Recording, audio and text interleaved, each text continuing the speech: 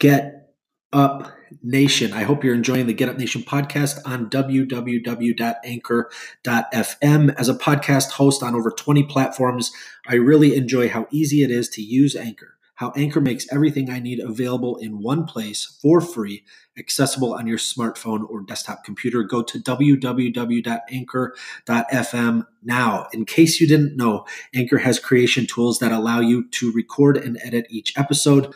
If you're concerned about the distribution of your hard work, don't sweat it because Anchor takes care of that too. If you're considering becoming a podcaster, I would highly recommend Anchor as your choice to begin sharing your content with the world.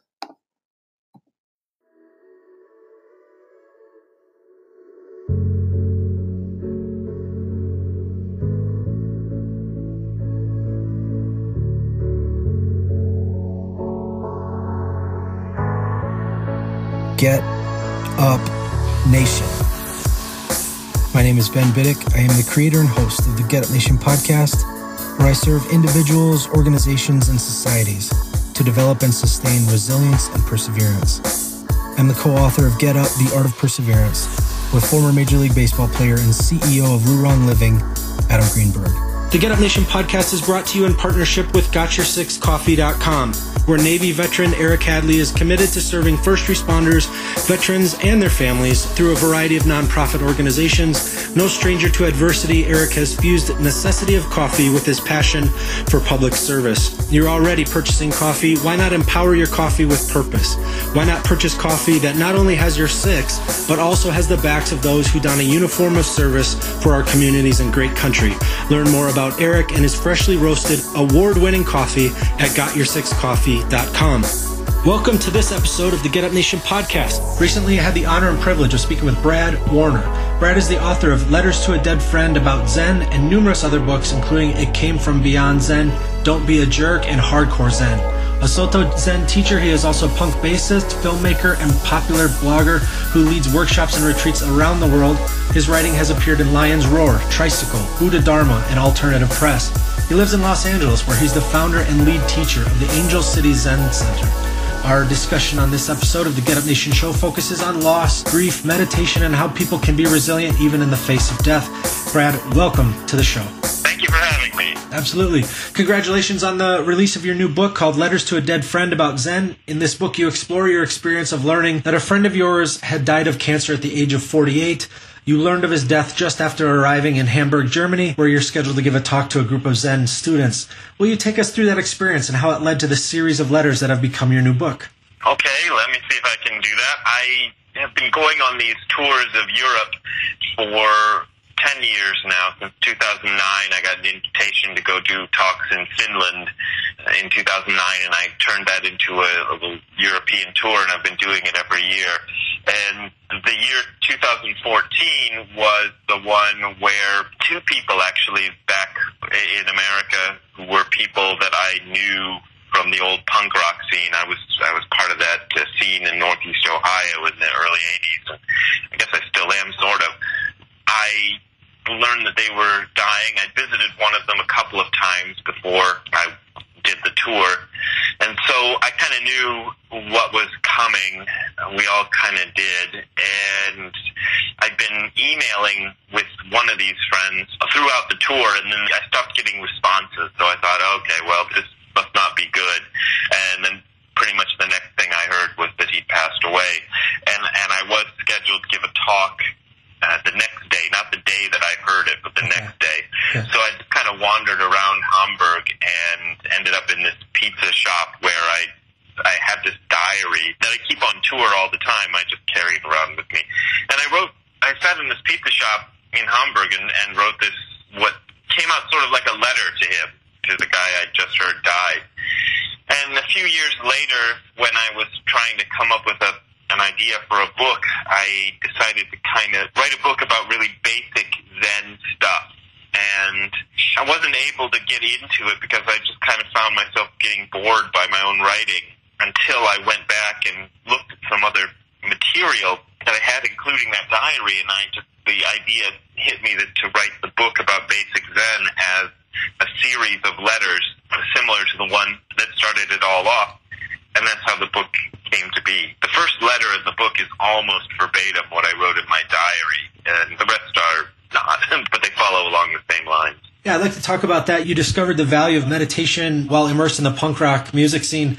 Will you share what led your interest in meditation at that time? How did that engage you, or how did you come across that in a way where that's something that you wanted to pursue and explore? Well, I kind of came across it by accident, almost. I had some interest in the subject because I was trying to be a philosophy major, and I had some stuff that happened as a teenager. My parents sort of sat me down and told me we had this terrible genetic disorder that ran in the family that could affect anybody who was born into the family, including me. So that set off a lot in my mind. At the time, I wasn't really aware how much that impacted me, but later on, reflecting on it, I realized that was really the catalyst.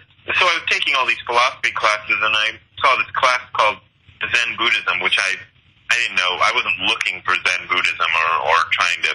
I'd barely heard of Zen Buddhism. I knew basically that it was some Japanese religion. And I took this class, and it turned my head around. I'd been part of the punk rock scene in Akron and had played in bands, one band in particular, Zero Defects. And I got into that because I thought that these were the people at the time who had a handle on what was going on. I mean, they weren't incredibly brilliant people or anything, but they were taking a realistic approach to the world, like being honest and kind of looking at things in a clear-headed way.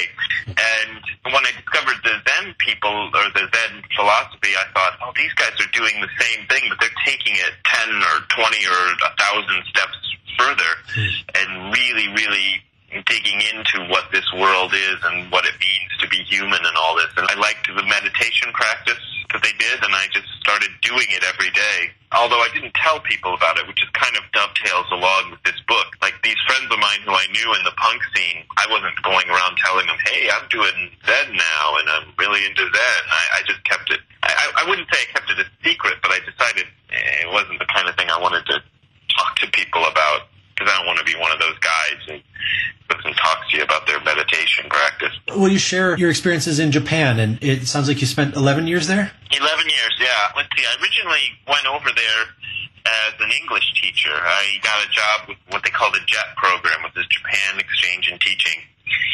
And I'd been studying Zen for about 10 years by then in America with an American teacher.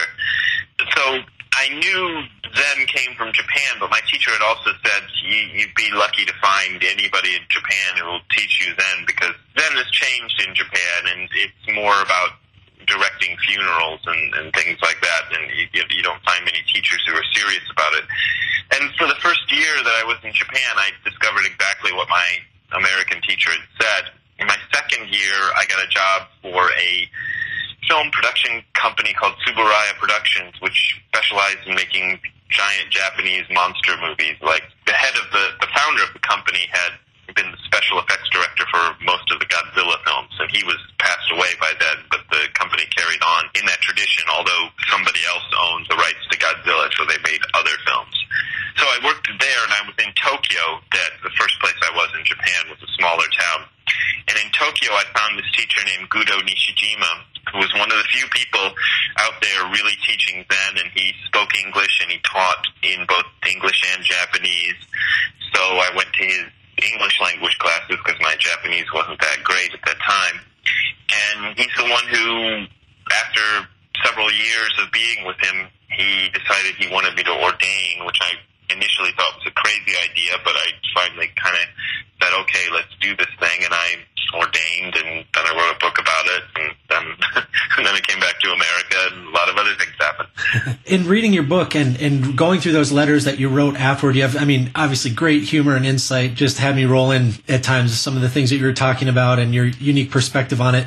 And how you describe how you never wanted to evangelize a dying person, with your beliefs. But this book seems like a sharing of something that you have found in your life to be profound and helpful and keeping you resilient and facing challenges and adversity. And so how has the writing of this book honored your friend's life, helped you through your grief process, and now is helping readers gain an understanding of how they can grieve and grow after they lose loved ones or have adversity in their life? Wow. That's a big question. It was good for for me to do this. The character of Marky in the book is a composite of two friends who died, but there was definitely more of one of those friends than the other in the book, and he's the one I visited when he had his cancer, and he knew he wasn't going to live long.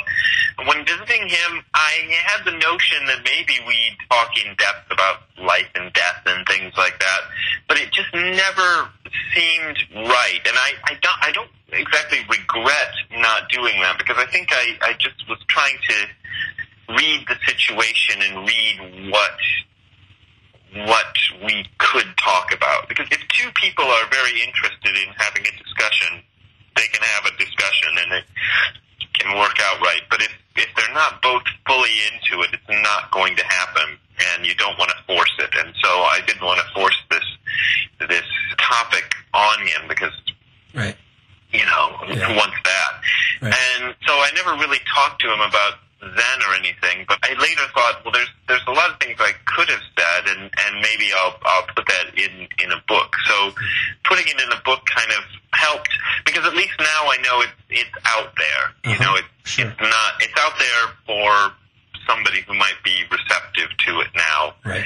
As far as any feedback on the book, what was interesting was I did another tour of Europe this year in June and July, and rather than giving normal lectures like I usually do, I decided it might be interesting to read the letters to my friend, because they're written from cities in Europe, and I thought, well, I'm going to some of these same cities. How about if I read the letters in the cities that they're written from? And I did that and recorded it, still waiting for them to give me the final word on the audiobook, but I've already turned it in to audible.com, but it's going to be the audiobook.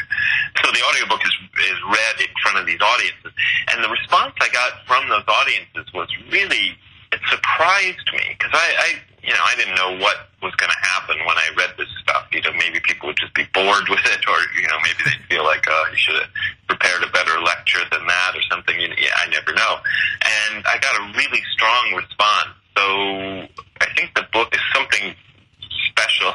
It's hard to say that. It sounds like bragging if you say that about your own work, but I kind of didn't know what I was getting into when I wrote this. I just write it as well as I can and hope for the best. Sure. And then I see how it's reflected back by an audience and go, oh, I think maybe I did the right thing there. So it's been really interesting to see how people respond to that. Yeah. Death, is truly a mystery to us, and a lot of people speculate on what death is, and because of different ideologies people embrace and things. But why is it important from your perspective not to speculate, but to embrace the truth of what we do know without that speculation? Well, anybody can speculate about what happens after you die. I mean, that's usually what people like to speculate about, and I can speculate about it too. And in Buddhism, there's a tradition of belief, I suppose. And in Buddhism, generally, especially in the Zen tradition, doesn't concern itself too much with belief. So I kind of used the wrong word there, so I have to back up. But there is a sort of tradition about what happens after you die. But in the Zen tradition, as opposed to most other forms of Buddhism, that is really kind of just off in the background somewhere. There's no equivalent to the Tibetan Book of the Dead in the Zen tradition. There's just certain ideas that happen. And I don't have any personal experience of remembering past lives or anything like that. So it would be silly for me to kind of speculate about death. And the fact is, it's kind of this great unknown, but what we do know is we're living this life, and this life is significant. Right. And if you do believe, for example, in reincarnation, then this is the afterlife. So let's, instead of talking about the next afterlife that we're going to have, let's look at this one that we have already. So we have this, and I think this life is the more important thing to concentrate on and to investigate, rather than investigating some sort of ideas you might have about what happens next. Mm-hmm. Obviously, this podcast here that we're focused heavily on helping people develop and sustain resilience, and losing loved ones is certainly a profound experience that people all have to face. As you went through this process of writing and teaching, what insights do you have that help people to be resilient through their grief processes? Boy, what insights do I have? I don't know. Losing somebody is tough. That's so obvious, but when it impacts you, you're gonna feel it. And through the Zen process in general, we do a meditation that's called shikantaza in Japanese, which just means just sitting. So you're actually you're not trying to gain insight or create mindfulness or do anything. You're just trying to get into the pure act of sitting in and of itself with nothing else, which means getting into the pureness of living as it really is in a situation where it's a little bit more controlled. You're sitting still and trying not to move. So it's like looking at life, and during that process, a lot of things will come up. Mostly when you start, it's boring. And I like to remind people of that because the rare, exciting episodes in meditation get a lot of press, but mostly it's just boring. But a lot of things will come up. Your mind, after a while, gets kind of active. Most people have this. A lot of people assume that means they're doing something wrong in their zazen, but they're not doing something wrong. That's just what happened. And the mind will start throwing up all sorts of stuff that, old memories and just emotional traumas you might have been through and so on. And you learn to sit still with all that and just allow it to happen. And that sort of approach has been really useful when it comes to grief and loss and things like that, because a lot of things come up during grief and loss. And having had that experience of just allowing everything to come up as it will in my mind for so long, I see the same sort of things happen around grief and just go, okay, there's that feeling. I can just allow it to be. I don't have to force it away, and I don't have to wallow in it, like a pig in mud or something. I just allow it to be, and that's been really useful. I don't know if it sounds that great when it's just spoken out loud, but just learning how to accept anything that comes into my mind has been really useful in terms of when something really, tragic comes into the mind. Absolutely. How does that acceptance of impermanence help us not only to live well, but also establish deep gratitude for the time that we've been given? Well, impermanence is a big deal in Buddhism, and one of the things that we sort of like to emphasize in this tradition is that everything is impermanent. So this conversation we're having is impermanent, and the words that are just falling out of my mouth are also impermanent. So every second is the experience of impermanence. So people sort of, when they're first introduced to this idea of impermanence, they sort of think of, permanence, they have this idea of permanence, that permanence is actually a thing, and that impermanence is this sort of anomaly that comes along and interrupts your permanence. But that's not really the case at all. Everything is impermanent, everything. Right. So when it comes to death, one of the ways that it's spoken about in the Zen tradition is to say that death is happening all the time. So you can fear your ultimate death at whatever age you happen to die, and you can kind of get all worked up about what that will be, because that's a certain particular point in time that will inevitably happen. But you also start to notice, if you're working with this sort of outlook, that every moment is a kind of death, and it just disappears, and you can't go back and find it again. So, living with that sort of outlook has been real useful, because I no longer believe in permanence. I only believe in impermanence, and I know that it's all impermanent, which doesn't depress me. You'd think you'd get depressed by that, but it's actually like, this is just kind of this great forward motion that I'm going through in life, and it all just sort of disappears no matter what I do. So I might as well enjoy the ride while it's happening, and is a better strategy. Yeah, it's profound when we stop trying to deny the fact that we're dying, and it's helpful when we don't just pursue pleasure and run away from pain, but to actually accept everything that's happening as it is in the present moment is such a profound way to be resilient during these processes. And it's not a spiritual bypassing, it's not a denial, it's the acceptance of this reality that we're involved in, and really that way we stay honest. We actually have deep kind of connection with other people who are experiencing the miracle of what this is, whatever it is. And to have read your book and to learn from the insights that you've put forth and what you're teaching, it's profound to really take on this aspect of impermanence, to experience that in our lives, to really treasure the people that we have these moments with, and then just moment to moment, that really does reduce fear, reduce anxiety, reduce these types of things, and leads to a much healthier mentality and healthier relationships. So I love what you're doing. I love your insights here. Well, thank you. Yeah. Yeah, it's sort of a process of constantly letting go, rather than sort of clinging on to things that aren't going to last anyway. Right. So you just let go of everything. Yeah, there's definitely a liberation in that. And when people truly understand that, it's invigorating, it's exciting. It doesn't lead to a kind of depression. It does the opposite. So I hope that people listening here, if they are clinging to permanence, if they are trying to think that, life will be improved somehow if I get a promotion or more money or whatever, if they can really center themselves in this present moment and accept what's happening there and really be present, they can truly find some powerful resilience and some strong connections. So I love that you are sharing this with my audience who frequently is suffering from a lot of different things. So to lighten their burden is great. And I'm grateful that you've come here to share this. Brad, I always end the show with 6 questions to help my listeners understand the why within my phenomenal guests. Will you run through these 6 quick questions with me? Sure. All right. Who are you thankful for today? Who am I thankful for today? I don't know. I'm thankful for you asking me these questions. Anything that allows me to share this, I think is great. And so, let's pick that. Awesome. That sounds good. Thank you. Yeah. And now that we've covered who you're thankful for, what are you thankful for today? Well, I'm thankful that I get to live the life that I'm living. I was kind of sitting on the couch the other day going, this is exactly the life I wanted to have. And by that, I don't mean that it's spectacular, like everything is coming up roses and it's all wonderful all the time, but this is kind of a real life.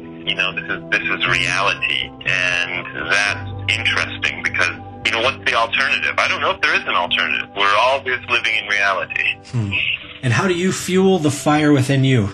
Fuel the fire within me. I was going to say something dumb like potato chips, but I don't know. They help. I just try to keep going. Yeah, potato chips, they help at times. Yeah. I just try to keep going, and I don't know. The fire. I feel like this practice that I have has kind of been really good, and I don't think of it as fueling fire, but it is useful. I sat my Zazen this morning, and I was grateful that I learned this practice a long time ago and can keep on doing it. So, I guess that's some kind of an answer. And what is one thing adversity taught you to value? I think adversity has taught me to value the present moment as it is. You can't escape it, so you might as well learn to like it. Yeah. And I don't mean that sounds like fatalistic or something, but I think learning to like it is actually a great liberation because you're kind of like, I like this. My favorite example is like I'm standing at the bus stop waiting for this bus that never comes, but I'm going to enjoy this experience. Whatever it happens to be. And what are you doing today you may have never thought you could? Well, I'm talking to people about Zen today. I never thought that. I never had any great ambitions to teach this. It was initially just something I did for myself, and to be able to teach it is kind of interesting because I learn a lot that way. So when people like you, and I've got 2 more interviews coming up today, when people start asking me questions about it, I realize, there's more. There's more that I'm learning as I'm answering these questions. So that's really great. Awesome. And what will you do tomorrow you may have never thought you could? Actually, tomorrow we're doing a Zen retreat, and I'm leading it, so it's over the weekend. And I certainly never thought I'd be doing that. It wasn't an ambition of mine, but it's a real interesting sort of job to have. I don't think everybody gets to do this kind of job, so that's nice. And my last question here, how can people learn more about you and your work? Oh, well, the easiest place to find me on the internet is my blog, which is hardcorezen.info. So it's .info because we couldn't get .com. So Hardcore Zen is the name of my first book, which came out in 2004. So hardcorezen.info